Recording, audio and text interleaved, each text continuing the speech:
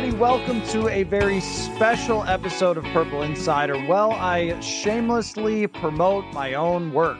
Austin Gayle from The Ringer is with me, formerly and a longtime Pro Football Focus employee, rose the ranks there and then got a great opportunity now to work with The Ringer. And since my book, Football is a Numbers Game, is out, which chronicles the entire journey of Pro Football Focus, what it does for teams, where it came from, how it has influenced the league and the way people view football in a gazillion different ways. Well, we're going to be doing some podcasts about it from time to time. And I figured, Austin, that I don't quite want to introduce the world to Neil Hornsby just yet.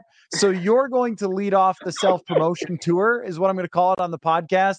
But I'm super proud to see you working for The Ringer now and building on your journey, which is chronicled in the book, which is truly one of my favorite parts, all the things you went through to get to this point. So super happy for you. And thanks for coming on to help me push my own stuff. Absolutely. Yeah, of course. I'm happy to come on. I always like talking with you.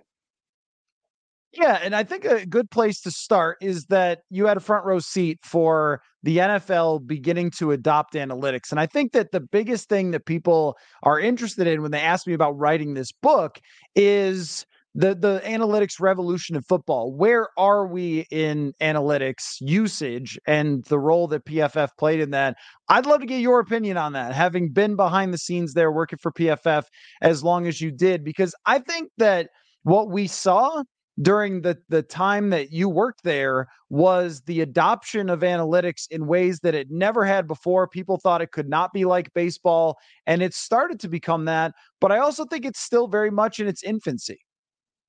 Absolutely. When I first started with PFF as a part-time data collector in 2016, I was, I think a junior or senior in college, and I didn't have line of sight to a lot of the decisions that Neil Hornsby was making or other people were making. But when I started as a full-timer, on my first or second day, Neil Hornsby took me out to dinner, and he is one of the more transparent people you'll ever meet. I think that's a positive way of framing it. But he'll just tell you whatever the hell you want to hear. And talking to him specifically about the B2B side of this company, like the business to business, selling to teams, selling to agents, selling to college football teams, selling to the Canadian Football League. And selling maybe isn't the right word for it, but helping, impacting, delivering to these teams that are making decisions on and off the field. And talking to him in 2017, 30 of 32 NFL teams had bought in to PFF and were in some way, shape, or form getting that data directly. I think the two teams that didn't have it at the time were the Tampa Bay Buccaneers and the Washington football team.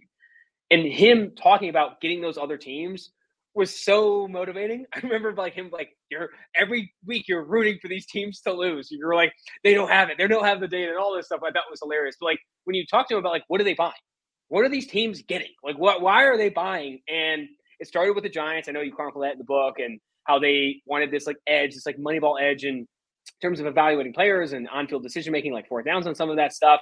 But honestly, where it started, it was these little small things that data can pick up so much better than your gut feel. And a lot of these things, I bring it up as going forward on 4th and 30 or 4th and 10, when you're down 30 is an analytics decision. Now, it was a gut decision for a long time. And we're down 30 points and it's 4th and 10, it's the fourth quarter. We have to go for it. It wasn't a data decision for a long time, but if you look at any win probability model, it's going to tell you to go for it every single time. Now, it was a gut decision. Now, where it gets harder to make those decisions, 4th and 4, down 10 with 4 minutes to go. That's where this data was helping teams so much. That on-field decision-making, when to punt, when not to punt, was a very big part of that. I think the other pieces of that too were where they were really impacting the game was positional value, right? It was looking at how much of this fixed amount of money should you allocate to the running back position? How much of this fixed amount of money should you allocate to the quarterback position? And a lot of these decisions were already being made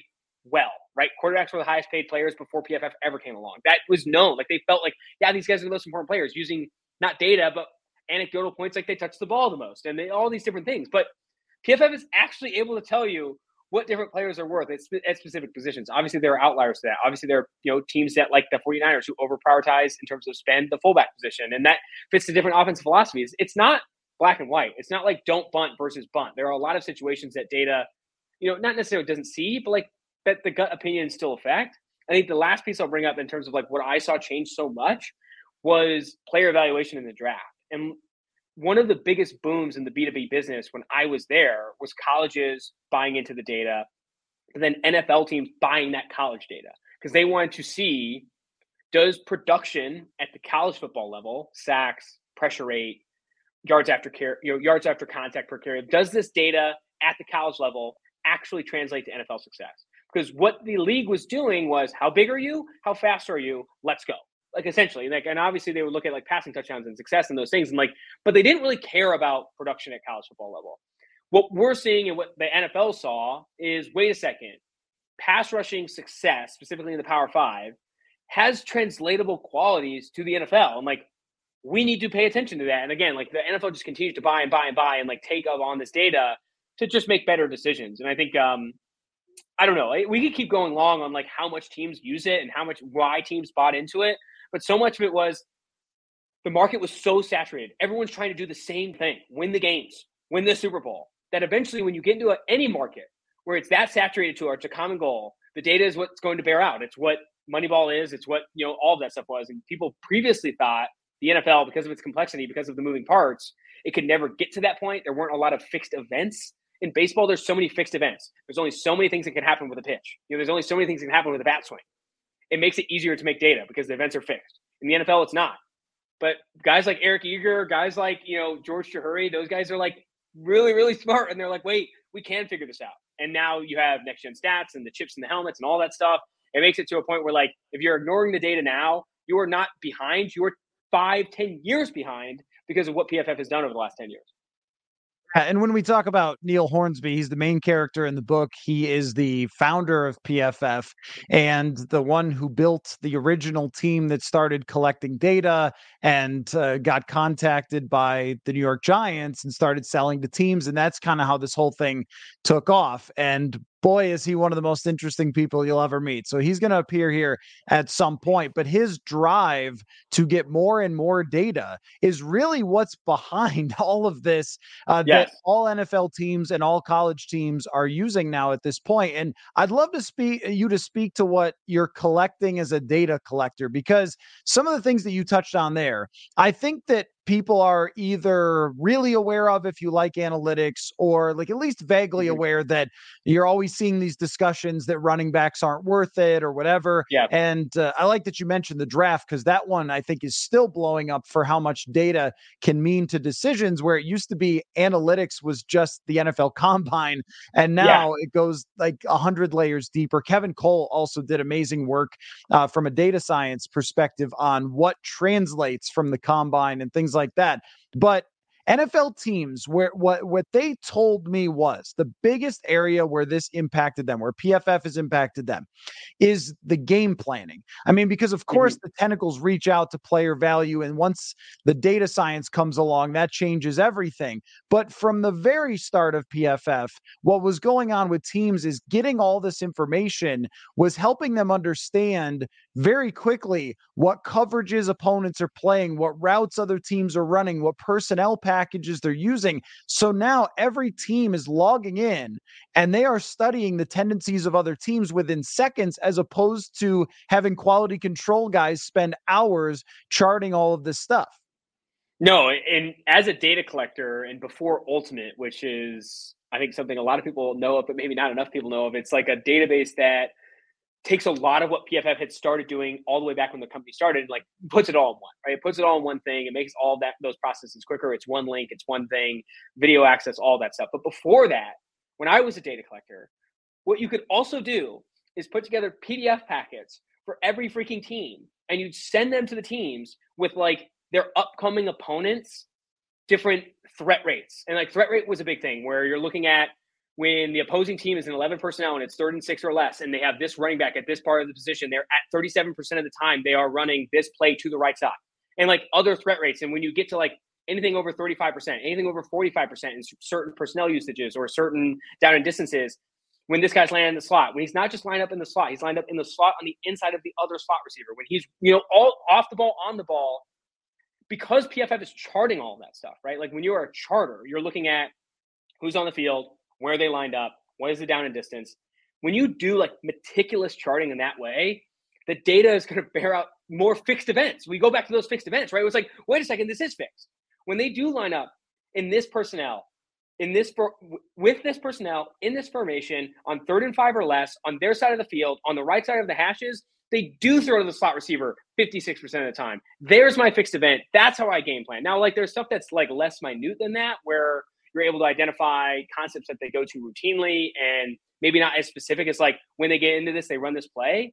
But that is like what the data really had helped people with, I think, before Ultimate. Now they're not getting PDFs. I'll tell you that. Like, they're not like, those PDFs aren't coming in and it's not me like writing all this stuff down in Excel. Ultimate is able to tell you and show you the play diagram, the next gen stats dots, and the video of any play you ever would want.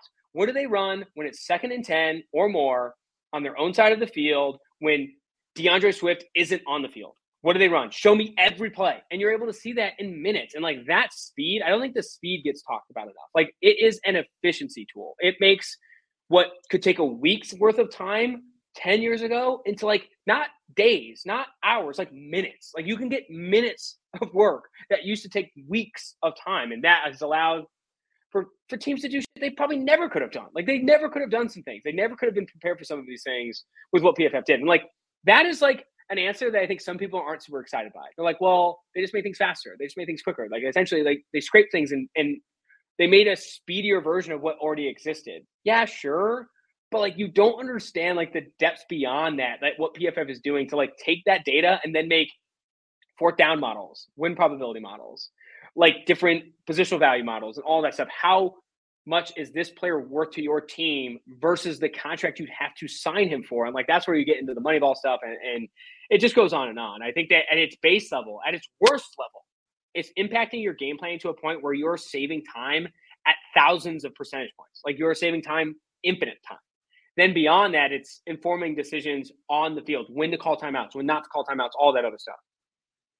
Yeah, when I was first shown what they call the PAT tool, which was one of the early inventions Yes, that yeah. was really it took everything that was being gathered and then put it into play diagrams. I was like, wait a minute. So every team has this? They have all the play diagrams of everything that was done on the field at their fingertips? Like, they're not on a chalkboard, like still drawing it out? And I think this is really interesting because the teams bought into this and started using it and then started asking for more and more and more data. And the tendency stuff is huge because people who were tasked with the early on selling to teams for PFF, going in and saying, here's why you need our product. I think that those coaches thought that they were going to get a presentation on why their decision-making was wrong. And then they went and told coaches, actually, we can save you thousands of hours over a year of you drawing it on a chalkboard or you charting it out in a notebook or whatever else. And then when PFF was able to tie the video element, so now you can look at these tendencies and everything else. If you're the Vikings and you want to know how Justin Jefferson is being used in the red zone and how it's working or whatever, you can call up all those plays in an instant and study them as a coaching staff and take notes and look at why the data says what it says. How are opposing defenses playing against Justin Jefferson inside the 10-yard line?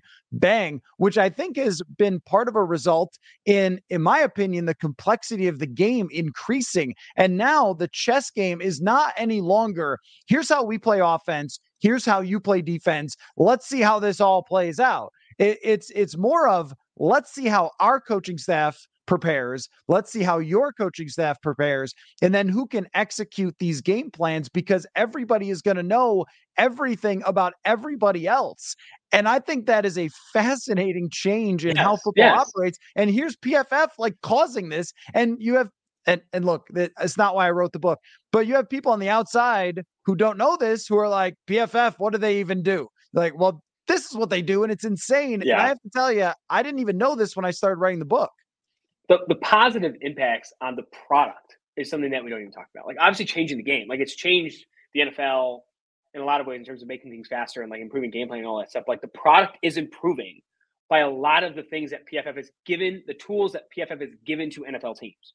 I think it was a quote from either Kyle Shanahan or Mike McDaniel this year who said, if you aren't breaking the rules, you aren't innovating. You aren't, like, if you always play by the rules, you aren't innovating. And like, you can identify what those rules are so much faster and so much easier with the tools that you have with PFF. Like this whole cheat motion thing that's happening now in the NFL, like the most adopted principle. Like Mike McDaniel went into the lab and he's like, I'm going to start doing this, and I think it's going to be sick. And now every fucking team is doing it. It is because you're able to see how defenses react to when you like. So you can go into ultimate and you can say, when we motion into bunch or we motion into stacked, how do defenses react? How often are they passing off players? How often are they doing these different things defensively to react to these rules? I'm going to break that. I see how they do it. Now I can break it. That to me is like, again, just makes the game so sick. It's why the NFL, it's one of the major reasons why the NFL is so popular. It isn't as simple as, what it used to be in terms of, we're going to line up, you're going to know what we're calling, and we're just going to beat your ass or whatever, like this toughness piece of it. There's still elements of that. Everyone knows there's still elements of that. But it's not even chess anymore because you don't even know what all the moves the pieces can do. It's like chess, but they go behind, they put it behind their back, and they're like, the queen can now do this. They can fly. The queen can fly, and the rook can do jump in backflips. So you're like, wait, whoa. How do we do that? And then you go back and like this constant changing of like what the pieces on the chessboard can do, to me is still like going to continue to change because of what we have access to, the film access and the data access that we have access to is just like making things that much easier to innovate. And that's not independent of football. Like that's every business ever. Every business ever collects more and more data, identifies opportunities in the market, and then makes changes. And that's exactly what's happening with the NFL. The data is just late because for a long time, the market and the conversation was dominated by people who like legitimately just put eye black on and punch each other in the face. Like eventually some nerds got hold and they're like, wait a second, this could be cool. And like that is like, again, like a big part of why the game has changed. Make Little Caesars, the official pizza sponsor of the NFL, part of your game day. Order online during our Pizza pregame 1 hour before NFL games and get ready for some football and fun. Choose your favorite Little Caesars pizza or pick the toppings you crave. Either way, you win. And speaking of winning, everyone scores with convenient delivery or our in-store pizza portal pickup. So grab some friends and enjoy a few slices during the tastiest hour before kickoff. Folks, we are going all in on Prize Picks this football season. Every week we are playing and testing out our skills here on Purple Insider to see if we can predict what numbers players will put up every Sunday. If you haven't heard of it, trust me, you're going to want to check it out. Prize Picks is the easiest and best way to play daily fantasy. Instead of battling against thousands of other players and people who spend their entire lives doing fantasy, all you do is pick more or less on between 2 and 6 player stat projections. So say a quarterback's number is 250.5 yards, go more or less and bang, you are playing. And you can pick from hundreds of players and numbers this football season. The cool thing is that it's quick and easy and does not cost an arm and a leg. You can turn $10 into $250 just like that. Again, the perfect way to fit it into a busy day. Click, and you're playing. This isn't just something that I like. You're going to hear us doing every single week, Prize Picks on the show on Purple Insider. So go to prizepicks.com/purple and use the code PURPLE for a first deposit match up to $100. That's prizepicks.com/purple with the code PURPLE. Daily fantasy sports made easy. And what you're seeing now is teams have they got a sniff of the data. And then now they're saying, well, what else can we learn from this? What else can we do? And so I told the story about the Big Data Bowl, which is at the NFL Combine. A bunch of people are given data who are data scientists, and you can just sign up for this and submit a project. And then the best ones give presentations to NFL teams. Like it's a whole room of people, but it's also like a lot of NFL teams, if not all of them, represented in this.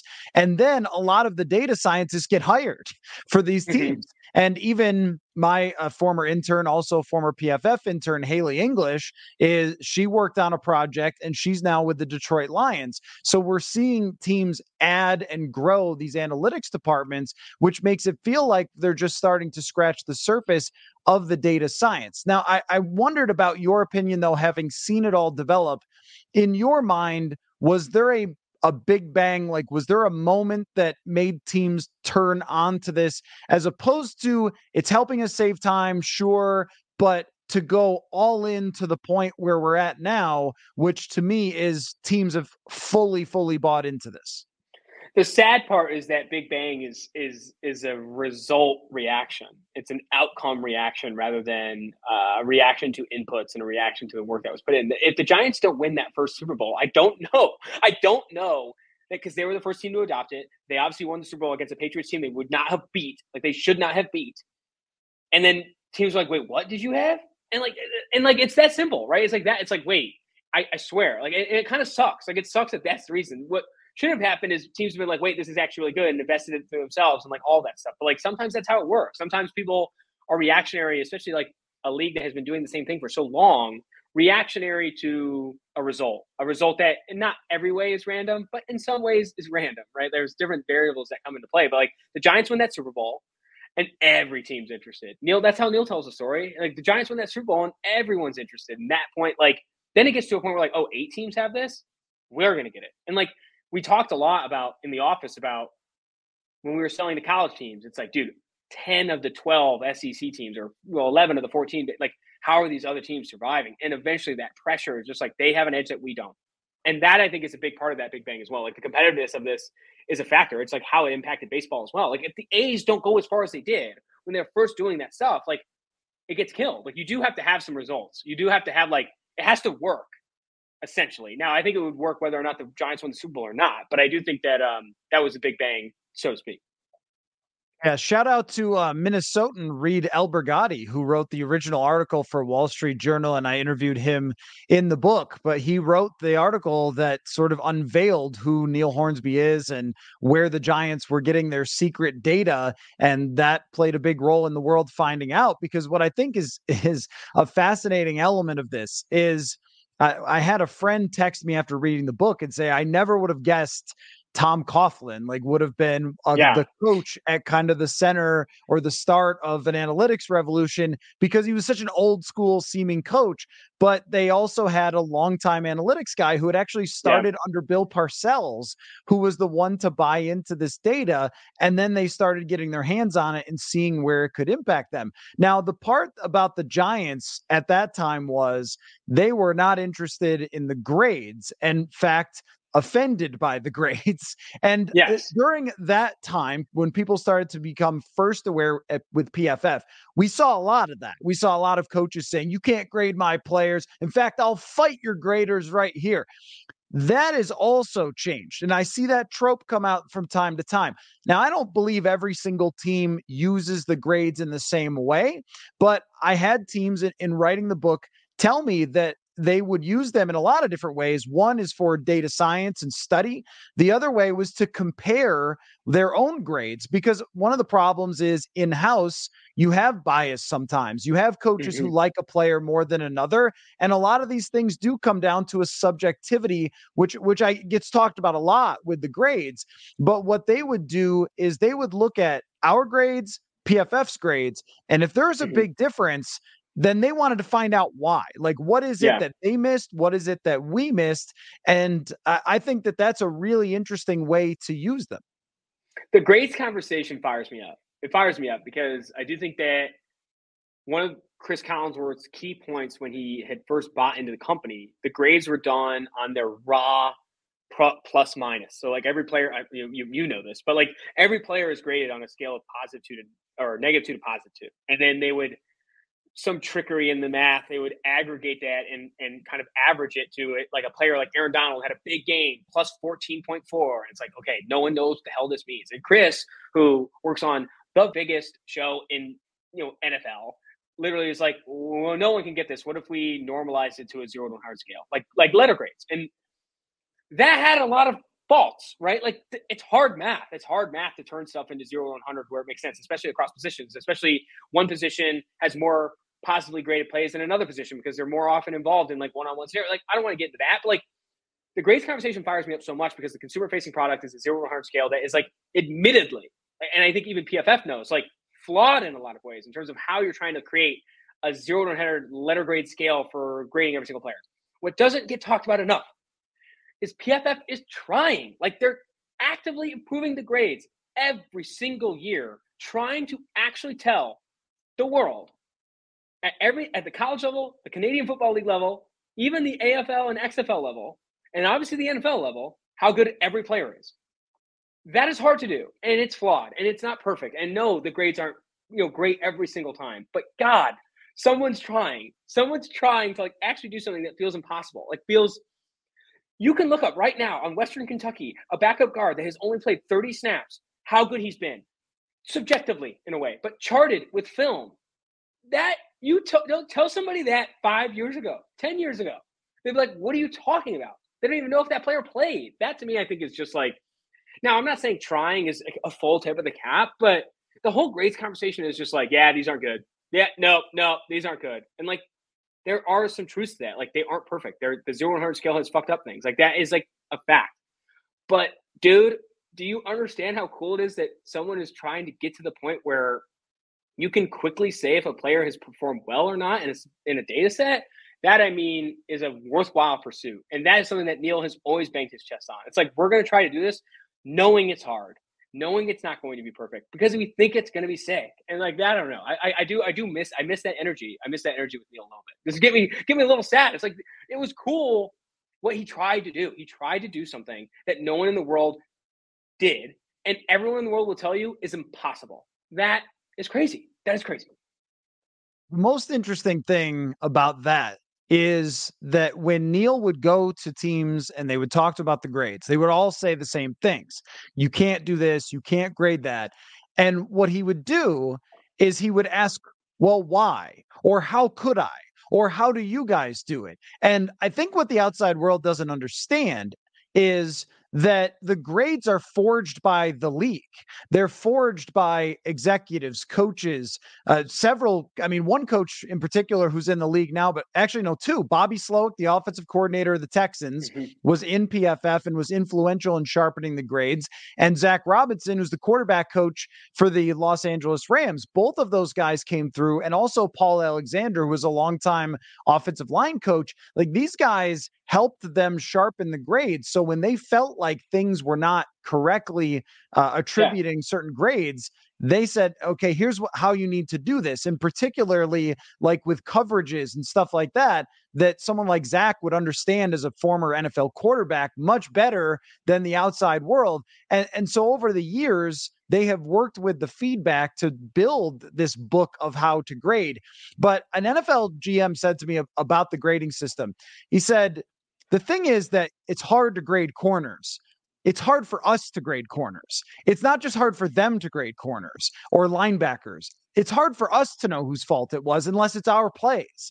And so having this baseline of something we can look at and compare our ideas versus their ideas. And then Kwesi Adofo-Mensah told me that he used this to create data science from, where he would look at the grades and try to see correlations and things like that to what would succeed, and learned so much from that. And he said in the book, he's quoted saying that he uses PFF grades probably more than anybody else. So I think that it was a take once upon a time where people would say, oh, no one in the league cares about these grades. But what data science was able to do is show actually there's plenty of reason to do it. And why would you ignore an independent look at your players, I guess is my thought as well. But certainly if you think that, every grade is the perfect representation of every player, well, that's never what they claimed, right? And one thing that is hard, Austin, you know this from writing about it, I use PFF grades all the time for players I cover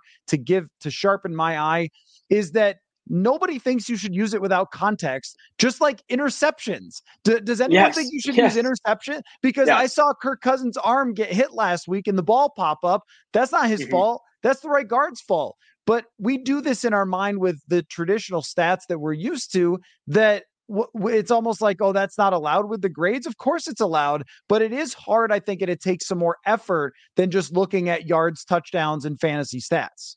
You bring up a great point on multiple levels. I think one, and Kwesi knows this, Eric Eager knows this, George Chahuri knows this. Anyone who's worked with the raw data at mass levels, I'm talking not just TJ Watt's grade or Khalil Mack's grade, raw, massive amounts of data at the college level and the NFL level, knows that PFF grades, even in their subjectivity, are stickier or higher correlators to future success than traditional stats like interceptions, passer rating, yards per carry, sacks, all these things, fumbles lost, all that. Like, the data that the PFF is collecting is stickier and more predictive of future outcomes than other stats that are more commonly known, right?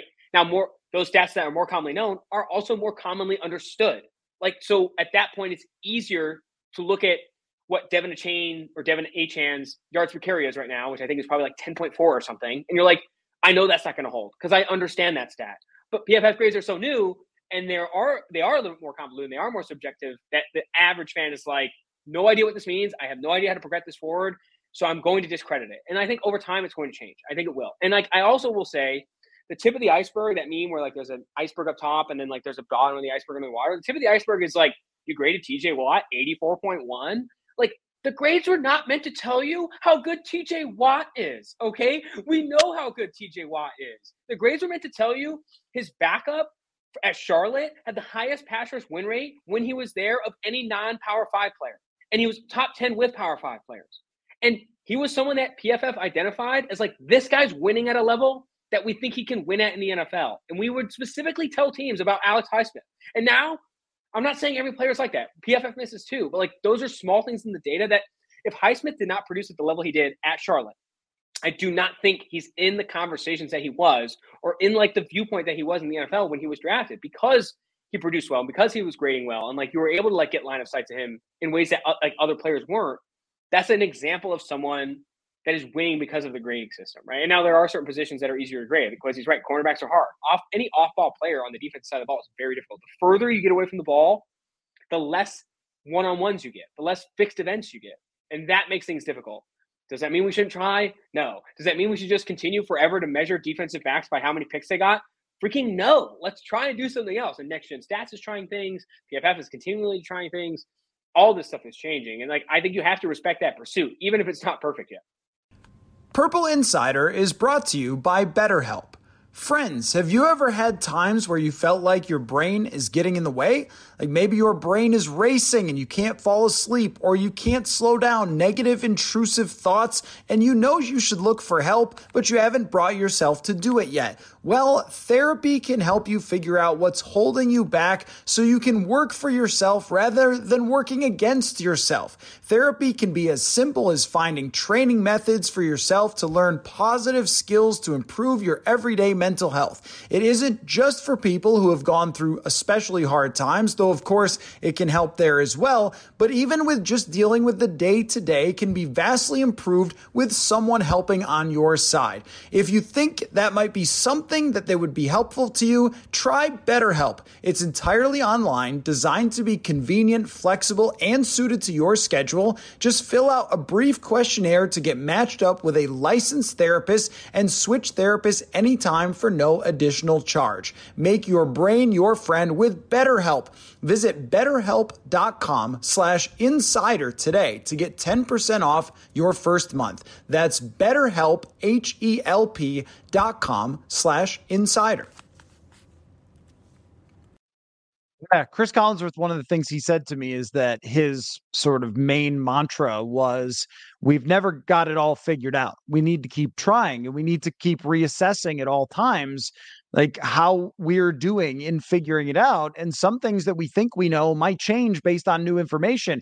We saw this in baseball with BABIP. Remember, people were really into batting average of balls hit in play. And then new data came in that said, not surprisingly, the harder you hit the ball, the better, you've got a chance to get a hit. But we can also measure how hard everyone hits the ball. And then you don't really use BABIP anymore. But we're only just starting to go down that road with the tracking data. But there's also something that, and this is another interesting subject to me that I tried to cover in the book, is there's going to be other people who are trying different ways to infiltrate the NFL to try to supplant PFF and say we have better data. And I think that there's going to kind of be an arms race here as we go into the future of just like how teams are influenced by data and by companies. So it's you got PFF really at the start of this and sparking it in a lot of ways. And then now you have a whole bunch of other people who are saying, how can I be the next one to create the company that every team signs up with and so forth? But I think that what makes it unique is that you do have actual eyeballs on these things. It's not trying to have the dots of, hey, well, this defender was really close. Right, but he had his head up his butt. Like, you know what I mean? Like he was looking Yeah. at somebody in the stands as the receiver caught it, but you gave him credit for being right near him. You know what I mean? Like we're an actual person watching it.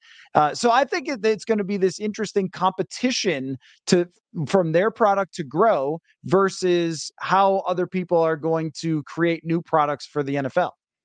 Yeah, I think it's already happening. I think that companies and teams are all kind of pursuing the same problem, in that we want to have these kinds of tools that make game planning more efficient, right? From an hours to minutes, from a days to minutes type of thing. And that will be continually pursued. That market is dominated by PFF right now. Like they have dominated the efficiency market. Like it is hard to find a product that is better than Ultimate in speeding that process. Where I think there are opportunities, and maybe getting too business speak here, but where I feel like there are opportunities into breaking that market, into competing with PFF's first advantage, is how that data is collected. Because can you look 10 years in the future and say hiring human beings to watch all these games is the fastest and most cost-effective way when you have chips in the helmets, when you have video tracking technology that you're seeing where here's a good example. If I go like this on my camera, it tracks that I just did 2 peace signs in the air and throws confetti. People are doing things with AI. People are doing things with video tracking technology that can change the game that humans can't, right? You're going to be able to identify based off broadcast film, I feel like very soon, where a player was lined up, who exactly it was, what they did, and maybe even get to the point where that video tracking technology can tell you if that player won versus his assignment. And that, I think, is the innovation necessary to breaking into what PFF's first move advantage and all that stuff. That's just in the business model. There's a consumer facing model as well. In terms of what challenges you're solving for there, it's betting, it's fantasy. That's the stuff that a lot of people use PFF for now because their data predicts future outcomes. What is fantasy football? Predicting future outcomes. What is betting? Predicting future outcomes. Now there's this fan service piece to this where there aren't problems you're solving for with PFF data outside of awareness, knowledge, information gathering, barstool, not barstool, but bar fighting and oh, this guy's good. Kirk Cousins is better. There's that, but there's other problems and challenges that are honestly more cost interested, like betting and fantasy that PFF is still trying to solve for. On the NFL side, selling the team, selling the agents, agents, I'll never forget. I won't name the specific player. There was a player that wasn't that good, in my opinion, in everyone's opinion. His agent asked us to put together data that's not saying can you lie, but it was what are the best pieces of data you got on my guy? Can you put together the best piece of data? Never manipulating the data, but can you put the best presentation together using your guys' data that shows that he is actually, there are some things he's doing well. We do that. He signs a contract that, oh my goodness, no one saw coming. And we're what do we just got this guy so much money, and the agent's jumping for joy. And there's this business model to some of that stuff too. I don't know how that's connected, but there are people who are using PFF data to help inform some of those decisions as well. It's agents and all that stuff. And just to circle back, by the time that AI can figure out whether football players are doing the right things, the machines will have taken over, killed us all. Yes. It'll only be John Connor and so forth. Yeah, the Terminator fans maybe. But it is a fascinating element because the AI, there's sort of a boom in what AI can do right now. And there was very strange to see on your video the confetti come down as you just move your fingers. So that's proof that PFF's done with. No, I'm just kidding. But if they don't stay up, if they don't stay competitive, other people will come into that space, and that's going to be fascinating for me to watch after having written all of this book and how they got here, but how it grows and builds off of them. What did it mean to people inside PFF when Kwesi Adolfo-Mensah was hired? Because he told me a story that at the combine, after he was hired, he went to PFF, they meet with all the teams there and said, kind of this is for you guys, because he really made his bones early in his career as a researcher using a lot of that data. And I think even though there had been data-driven GMs and Yeah. data-styled GMs, and there are some that are still beating everybody like Howie Roseman, but I don't know. There was never an analytics GM where this was truly his background, and now he's in that prominent position. To me, that was another sort of landmark type of moment. No, I think it was huge. I think one of the biggest reasons it was huge, and this maybe gets back to like the personal element, is like a lot of the people in the building knew him and were excited for him. Like obviously there is some excitement around like what it means for the league to have someone like Kwesi go into a GM position with the background that he did have, right? And I think other parts of it were like we've hung out with this guy and talked to this guy, and he is someone that we believe in, and like works. It was like when Zach Robinson got hired as a coach, or Bobby Slowick got hired as a coach, or Bruce Gradkowski and what he was doing in the USFL or XFL or wherever he was coaching. We've always rooted for the people that have like come through PFF and like done things with PFF. I don't know if Mike McCarthy is in that same way. He had a couple coffees with us, but like I don't know. Like we don't have ownership over McCaffrey as much as McCarthy as much as like Kwesi and not ownership, but you get what I'm saying. Like a legitimate connection with these guys where we felt like there was good things happening to people that were like thinking the ways that we thought about. I remember a very similar moment. Baker Mayfield gets drafted number 1 overall, and Neil Hornsby, because this is someone that we, viewed, I think there's some flaws in some of the data that we saw, but like it was someone that we really liked from a data perspective at the time. And now I think our data at the college level has gotten a lot better, or their data has gotten a lot better. But I remember Neil Hornsby was like, "Dude, I'm getting a jersey. I'm getting everything." He's like, "This is my guy. I'm a Browns fan now. Now it hasn't panned out, but it is examples of just like, there's been a lot of excitement in that room. It was a lot of fun." Last thing, just from your own personal perspective, I don't want you to tell the whole story because I want people to buy the book and tell the whole story. And let me tell you, it's going to blow you away. Your personal journey to PFF, through PFF, and to where you are now. What do you tell people about it? I mean, it's how much do I want to say on this podcast? Because it's like an insane story of how much you went through growing up and then where PFF was for you coming out of college and then how you had to fight your way all the way through PFF to get to where you are. But what do you tell, like, as part of your life story? And this is for a lot of people in the book. And this is what I try to tell people. It's about football data, but it's also a lot of life stories of people who were in different spots in their life who found PFF and were able to create careers out of their passion. And that certainly describes you. But I am curious about how you sort of view its space in your life story. It's interesting. In terms of like the background and stuff, I do think it's something that I just don't talk a lot about. I know it's not something that, and whether that's right or wrong, I can talk to my therapist about that. It's not something I talk a ton about. Now, in the PFF of it all, and I do think it's connected, and this is very cliche, and I'm apologizing in advance, but dude, never give up.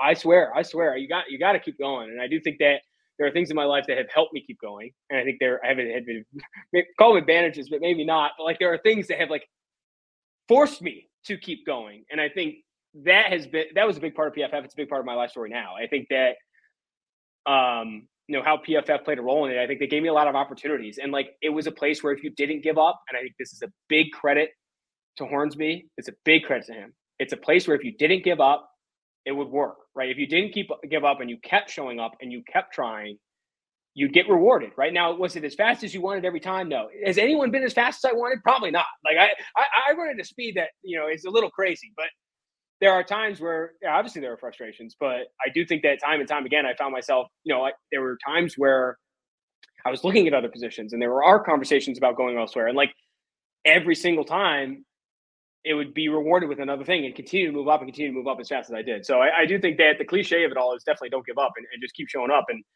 PFF played a big part of that. I think Neil Hornsby played a big part of that. George Chahuri played a big part of that. There were people that saw that I wasn't going to stop. Dude, I'm showing up every single day, and eventually, the dam broke, if so to speak.